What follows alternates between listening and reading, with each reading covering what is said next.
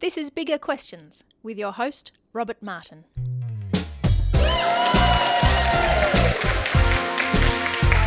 Welcome to Bigger Questions, recorded live in the city of Melbourne. Today's show comes from Belgrave Heights Convention. Today's big question: is prayer effective? And we're asking this question today to David Robertson. David works with Third Space, an initiative of City Bible Forum, to help Australians ask the bigger questions. He's the author of numerous books, including The Dawkins Letters, The Magnificent Obsession, and he blogs at The We Flee. He's a popular speaker and regularly debates and engages atheists around the world, and he joins me now. Please welcome David Robertson. David, welcome to Bigger Questions. Thank you. It's a privilege to be back. Well, welcome back, yes. Now, David, you regularly engage atheists. What is it about atheists that make you want to engage them about the big questions of life? I like the fact that they consider the questions. I mean, I want to engage everybody. I think particularly atheists, though, because I once tried very hard to be an atheist and I couldn't. Right, okay. Well, thanks for sharing, David. Well, to kick off Bigger Questions, we do like to ask a couple of smaller questions. We do try to have a bit of fun on the show. Now, today we're talking with David Robertson about prayer. So in today's smaller questions, David, I thought we'd test you on how much you know about the effectiveness of prayer. Okay, there's two questions, both multiple choice. Question one. In the 2003 film Bruce Almighty, news reporter Bruce Nolan, played by Jim Carrey, was given the powers of God for a short period of time in the city of Buffalo in the United States. Now, when he had these godlike powers, he hears millions of prayers in the people of Buffalo. And decides on a shortcut to save time and just answers yes to all of the 3 million prayer requests. So what happens next? Was it A, nothing? Prayer doesn't change anything and the world moves on, showing that prayer really isn't effective. B, everyone was happy as he predicted. Was it C, the city falls into chaos? Or D, God himself appears again to Bruce, wishing he'd thought of that shortcut and lets Bruce take on more God responsibilities. So what happened after Bruce said yes to all those prayers? C. C. And the answer is C. The city falls into chaos. Yeah, why not? Yeah. And I haven't even seen the film either, so... Yeah. Unfortunately, chaos does descend because everybody who was praying to win the lottery wins all at once. So there's some 1,100 lottery winners in the Buffalo area, and each winner only got $17, and hence chaos ensued. And Bruce's self-centered, incompetent attempts at playing God begin to wreak havoc all over the globe. So do you think that praying for the lottery is an appropriate thing to pray for? No. Not even remotely. I don't even pray for my team to win. Oh, right. Is that why they lose all the time? No. I think I once did pray about a sports result for one particular reason, but no, I don't think God is, how shall I put it? I don't think God's a lottery machine. Right, okay. Well, you're doing well so far in the quiz. Question 2. There have been a number of academic studies done on prayer, and one of the most famous was the 2006 Harvard study dubbed the Great Prayer Experiment, testing the effect of prayer on patients receiving coronary artery bypass surgery. Now, what were the results of the experiment? Was it A, prayer worked all the time and all the people prayed for recovered quicker than expected and faster than those not prayed for? Was it B, prayer worked some of the time and there was a modest but noticeable improvement for the group who were prayed for? Was it C, there was no difference in any group who were prayed for or not? Or D, prayer itself had no effect on complication-free recovery, but those who knew they were being prayed for were in fact worse off? So what were the results of the experiment? I'd take a guess at B. B, prayer work some of the time? Yeah. Well, it's not actually. The answer was actually D. Yeah. Prayer itself had no effect on complication-free recovery, but those who knew they were being prayed for actually were worse off. Yeah. That's an intriguing development, David, but we'll talk about that just in a second. But your prayers have been answered. But you got one of our two smaller questions right. You passed. Big round of applause. So did the results of that Harvard prayer experiment, did they surprise you at all that those who knew they were being prayed for were actually worse off than those who weren't prayed for at all? No. What surprises me is that intelligent people thought that they could conduct a prayer experiment. By definition, you can't do that. So you don't think prayer can be measured? No. Why not? Because prayer is not a mechanical thing. It's not subject to scientific measurement. But for example, if prayer is prayer to an almighty God and you don't believe there is such an almighty God, how are you going to measure that? So no, of course you can't measure it. It's a ludicrous experiment that makes a mockery of prayer. Right, okay. So, but if you did have the powers of God, though, perhaps like Bruce Almighty, how do you think you'd make the experiment work out? I wouldn't. I would regard it as an offensive and blasphemous thing to do. Right. This idea that we can measure God and that we can... I mean, there's stuff in life that's relational that you can't... I mean, how much does your wife love you? Well, what's the quantity? And does she love you more this week than she did last week? And how are you going to measure that? And who's going to determine it? And are you prepared to go into a lab to have your neurons checked? But do you think this means that prayer isn't effective, though? No, it just means I don't think that... There are some things that are not measurable by science.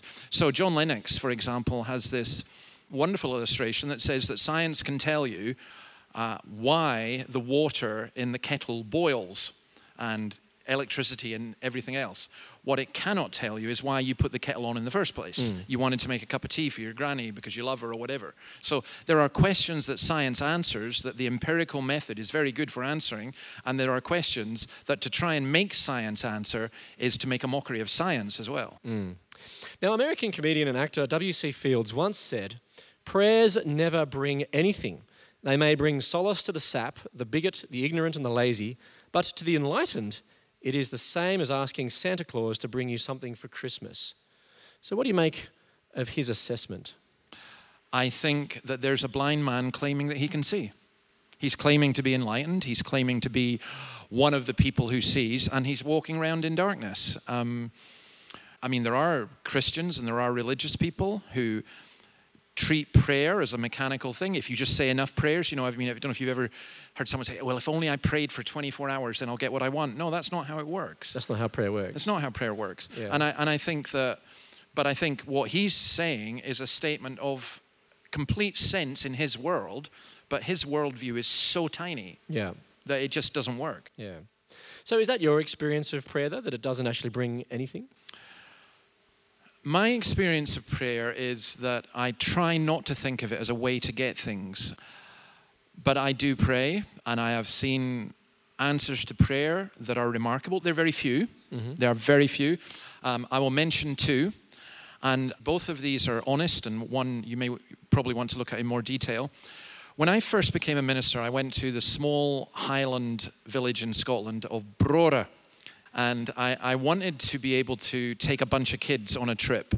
So I said to the parents, we're going to do it. Now, the church had no money. So we hire a bus. And the bus was going to cost £87.50, I think it was. And I said, well, just do it. My treasurer in the church, it doesn't matter. We'll do it because the money will come in. I was young. I was naive. I was full of enthusiasm. And I said to my wife, come on, we'll pray. We went. We got on the bus. No money had arrived. The bus driver said, how are you paying for this? I said, I'll pay a check. It's funny, some of my atheist friends, when I told this story, got really mad at me and said, you wrote a check that would bounce. So I wrote this check for £87.50. Some of the parents who'd come with their kids, they gave me a little bit of money, and that added up to, in total, £37.50. And then I just thought, well, I just hope and pray that the rest of the money turns up, £87.50. I had £37.50. And I went through my door, and there was a check for £50. I mean, how do you explain that? I told nobody. I literally told nobody. Didn't ask, it was just myself and my wife. And that £87.50 came there.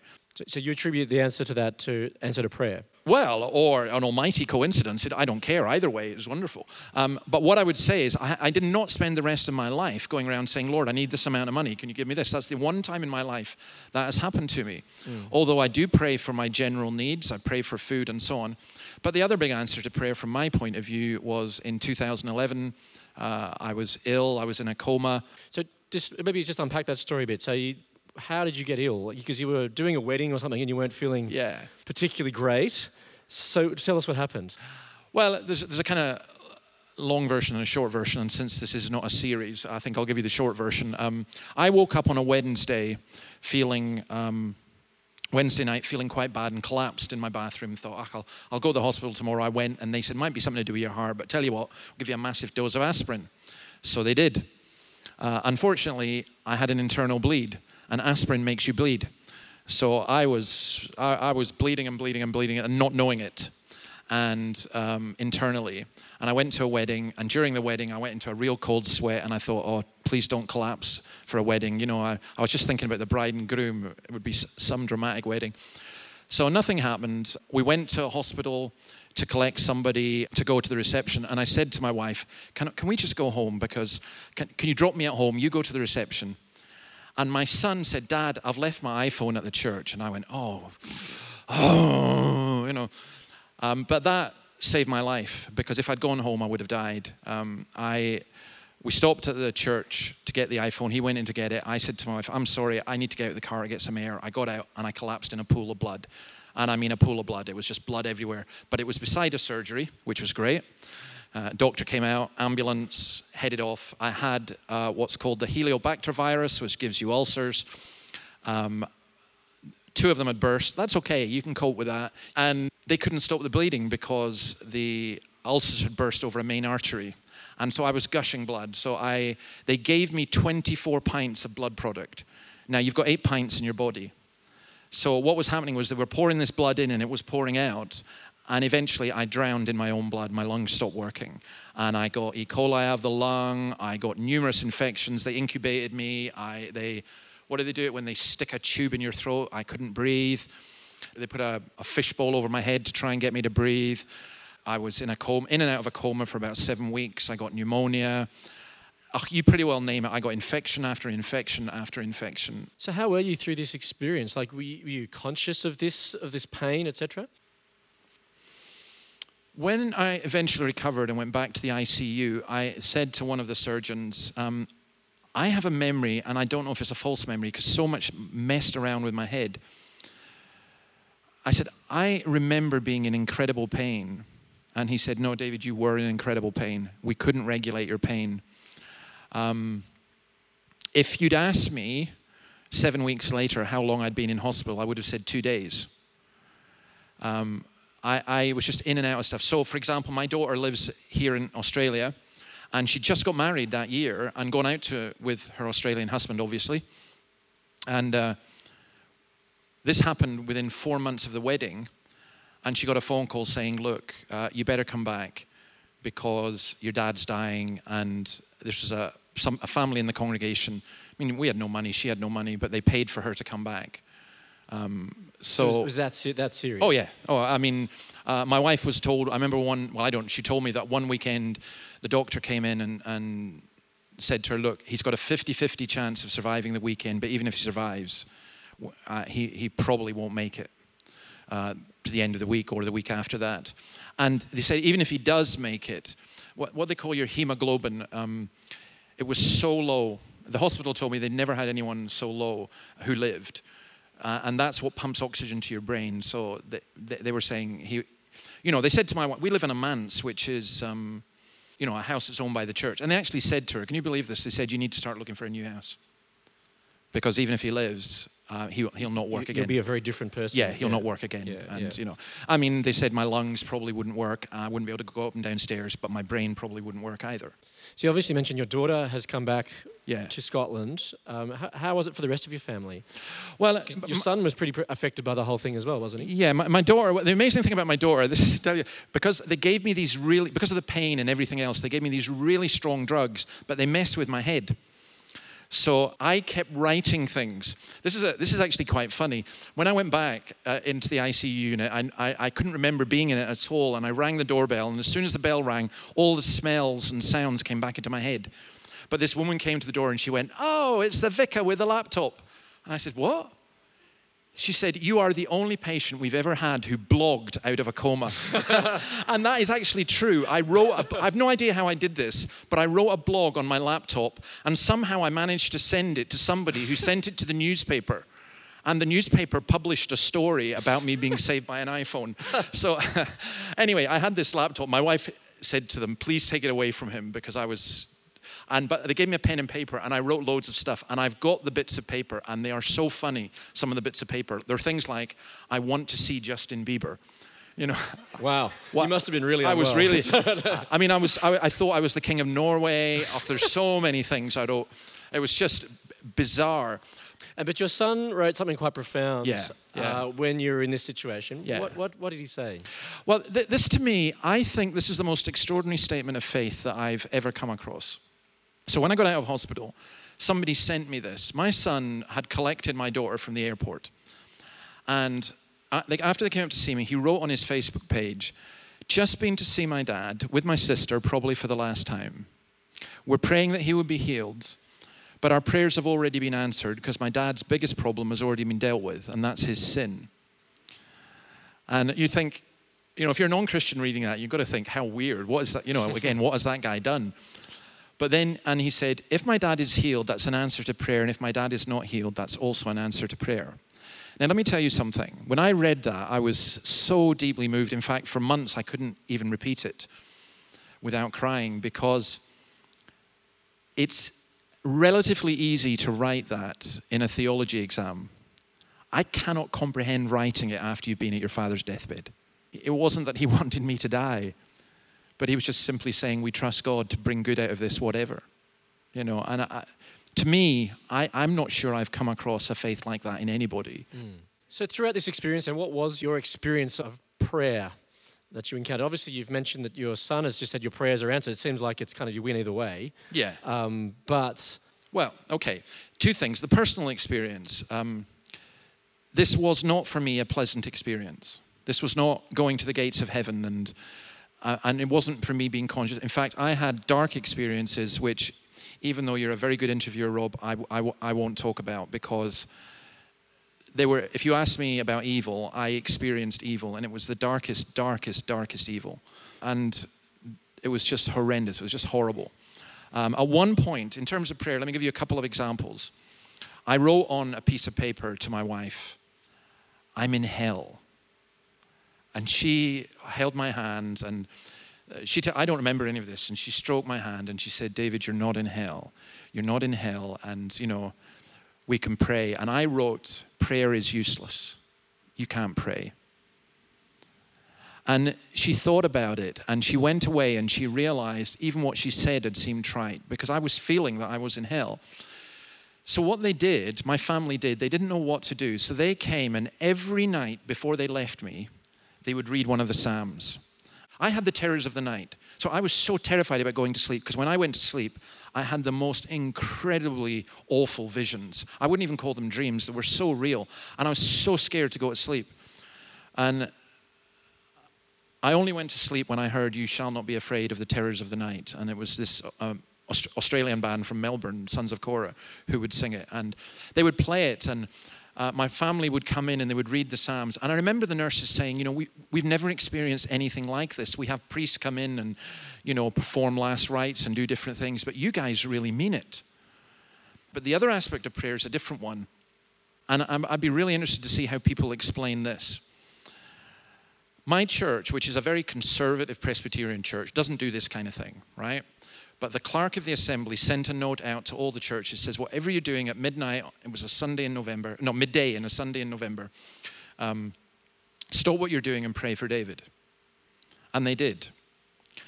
I didn't get better immediately, but from that weekend, and that weekend it was the closest I came to death, because I caught pneumonia, and for 18 hours they pumped water out of me, and the physiotherapist rather said she did not think I would live at all. From that day on, I began to get better. Now, you can put that down to coincidence, but here's another thing. Let me give you an example. I got a letter from Malaysian Baptists in Malaysia who told me that they were being woken up at 3 a.m. to pray for me. And I heard that testimony from lots of different people. So he said they were woken up, just had a prompting or something. Yes. It wasn't as though someone rang him up. No, they didn't know me. I mean, some Malaysians did, because we had Malaysians in our church. But it was people getting this tremendous. Another friend in Spain said God would not let him go to sleep without him praying for me. And we pray for the sick all the time. There was another minister in my church who was sick at the same time as me. He was expected to live. I was expected to die. He died. I lived. How do you explain that? And it wasn't because he wasn't prayed for enough. All I'm saying is that in this particular instance of prayer, God seemed to give some people a burden for prayer that was quite overwhelming. But I mean, so how many coincidences, therefore, do you need for it to be an answer to prayer and not just simply a string of coincidences? Look, something can be coincidence. So let me explain again how this works. So I'm in hospital. Now, I argued with my surgeon a lot. My surgeon was a man called Mr. Shimmy, who was and is a Muslim, a liberal Muslim from Saudi Arabia. But anyway, I phoned him up, and his wife answered the phone, and I said, we're having a Thanksgiving service for my life, and I would really like to ask your husband if he would like to come along to the service. And she said, oh, he'd be delighted. And I said, oh, that makes me so happy. And she said, why? I said, your husband saved my life.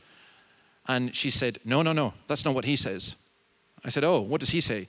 He says that you're one of the 2 people in the whole of his career, 30 years, that he has no idea why you're alive.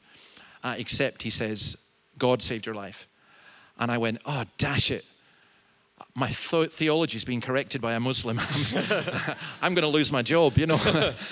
I think Mr. Shimmy saved me. I think medicine saved me. I think God enabled that medicine to save me. But I also do think that in this particular instance, there was a miraculous intervention. So how much then do you attribute to prayer or to a miraculous intervention, and how much do you attribute to the medical help you received? Do you know what? Here's a strange thing. Prayer virtually does nothing by itself.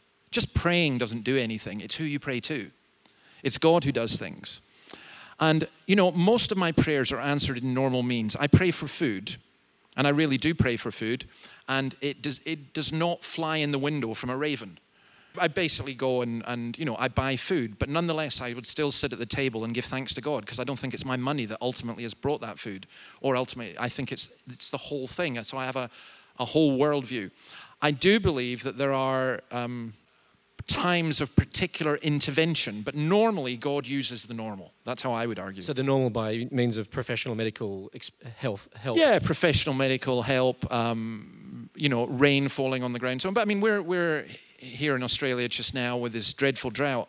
I'm sorry, I'm a Christian. I believe it's right to pray that God would send rain, and I do. And I just because him. You pray for rain doesn't mean that it's going to come next week. No, because prayer's not automatic. So, like my family praying for my getting well, they weren't saying, if we believe enough, then he will get well. What they were saying was, Lord, this is our heart's desire, and we're pleading with you. You mentioned before that Psalm 91 in particular was an important psalm for you. It says in verses 9 and 10 of Psalm 91, it says, if you say the Lord is my refuge, and you make the Most High your dwelling, no harm will overtake you, no disaster will come near your tent. Now that clearly wasn't the case for you, because you were nearly dying. So how can the words, no harm will overtake you, no disaster will come near your tent, be true for you? Because it's not a promise that you will never experience any harm in the sense of nothing bad will happen to you, but you will never experience the kind of harm that takes God's love away from you. Now, the New Testament book of James also speaks about the effectiveness of prayer, and he speaks incidentally in the context of healing. It says in James 5:16, therefore confess your sins to each other and pray for each other so that you may be healed. The prayer of a righteous person is powerful and effective. So in what ways then are things changed by the power of a righteous person's prayers?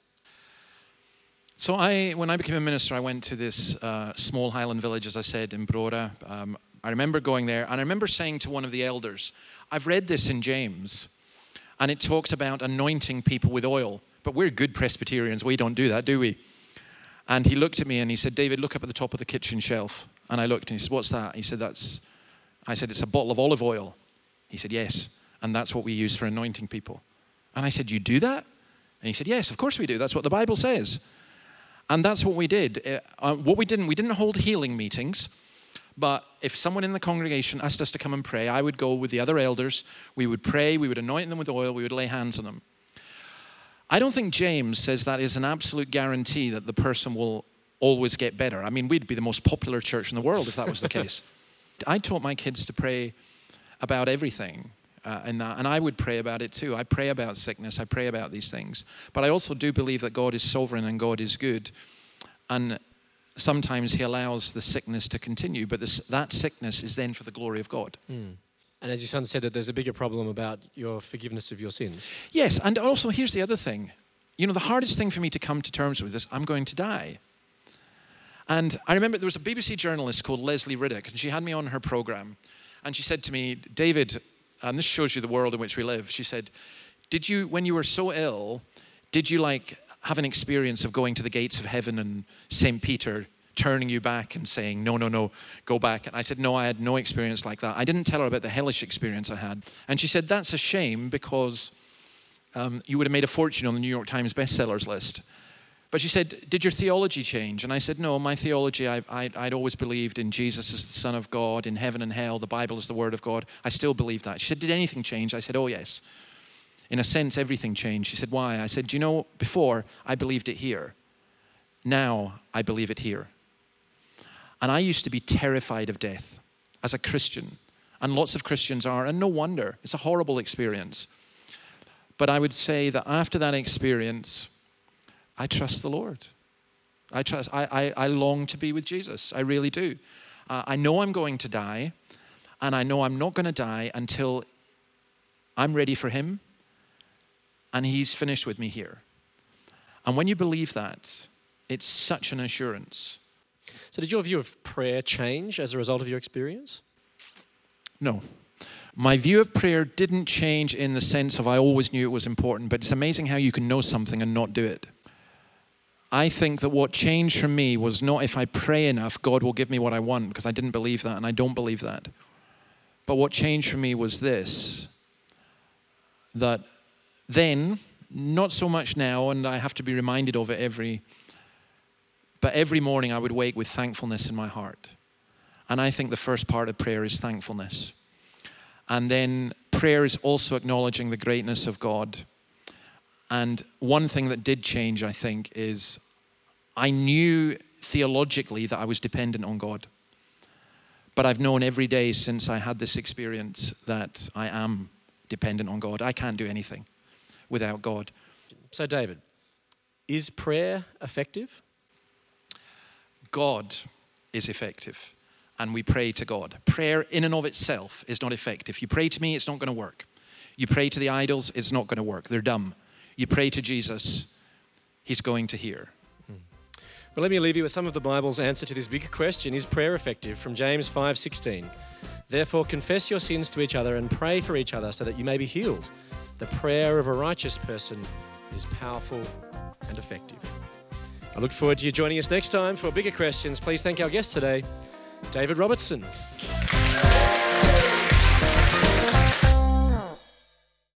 Enjoy Bigger Questions? You can help us keep asking them for as little as $1 a podcast. Support the show. Go to patreon.com/biggerquestions.